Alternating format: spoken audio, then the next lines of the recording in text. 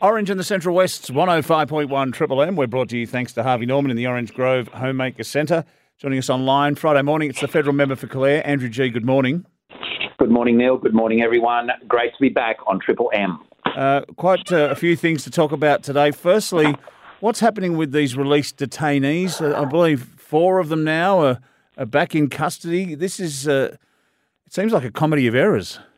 Yeah, it's a debacle. So let's rewind it for a minute. What's happened is the High Court made a ruling that related to detainees who are in detention and for some reason can't be returned to their home countries. It could be their home countries are refusing to take them. It could be political persecution, any of that type of stuff. But the thing is, some of these people have committed crimes. And so they have committed crimes. It could be in their home countries. It could be in Australia. Some have served sentences in Australia. And these are serious crimes. So the High Court has said that you can't just put them in immigration detention indefinitely if they can't be deported, if there's no hope of them being deported.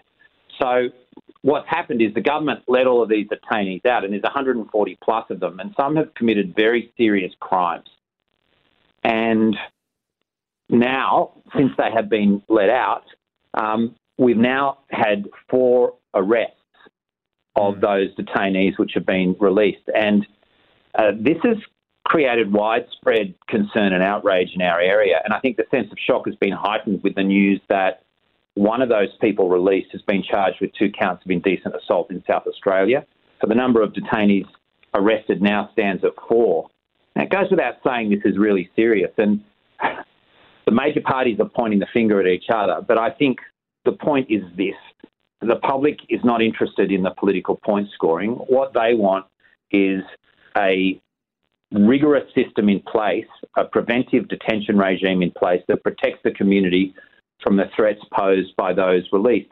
And knowing that this court case was coming down the line and knowing that there was a possibility that the High Court could make this ruling, the government should have had a plan in place straight away once that decision came down to say, right, the High Court's made this decision, this is now what we are doing to protect the community. So they are running late with this, and so this is why the Parliament sat late on Wednesday night to pass through new laws which basically provides for community safety supervision orders. This enables the court to impose a wide range of supervision orders, but also safety detention orders.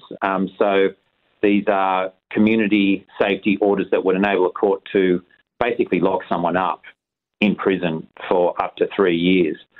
And so this is, I don't know, it's been a debacle, and hopefully now it's been sorted out. But I think those laws could have been made even stronger, but the government shut down the debate in the House of Representatives. But yeah, they've dropped the ball on it, and it is a very serious situation. And sadly, there are community members now who are paying the price because there are crimes being committed, awful crimes being committed by these people, some of these people who were released. At what point do we say that because the government cannot overrule the High Court of Australia? No, they can't, and we have to accept that the High Court has made the decision. But the government's known about this court case for a long time, and they could have had this legislation ready to go the minute that judgment came down. But they've just been caught flat-footed. Yeah, it seems to have been rushed through as well. Yeah, they've had to rush it through and put it all together at the last minute. And in the meantime, offences are being committed against community members, very serious offences, indecent assault. So they've been caught flat-footed on it, and it's not good enough. All right.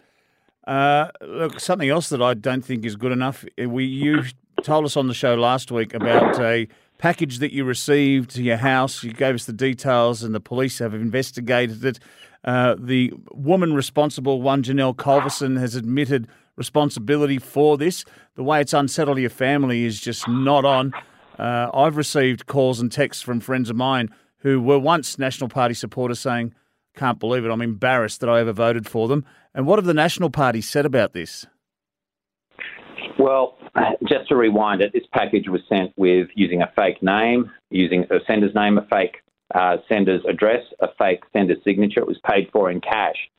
And it was extremely upsetting for my family, and I think it would be upsetting for anyone's family. They don't sign up for anonymous packages with insulting messages inside to be sent to them. It's very, very unnerving for family members. The National Party have come out and made what I thought was a pretty low-key statement last week, saying that Ms. Culverson should resign from her position as the chair of the Calare Federal Electorate Council. So she's the most senior non-publicly elected official in the region, and we haven't heard anything since. So I think the National Party needs to make a statement about what has happened with this issue and whether that resignation has been received or not, because this has been very, very upsetting for my family, and there have been people out there trying to make light of it. But if it happened to your family,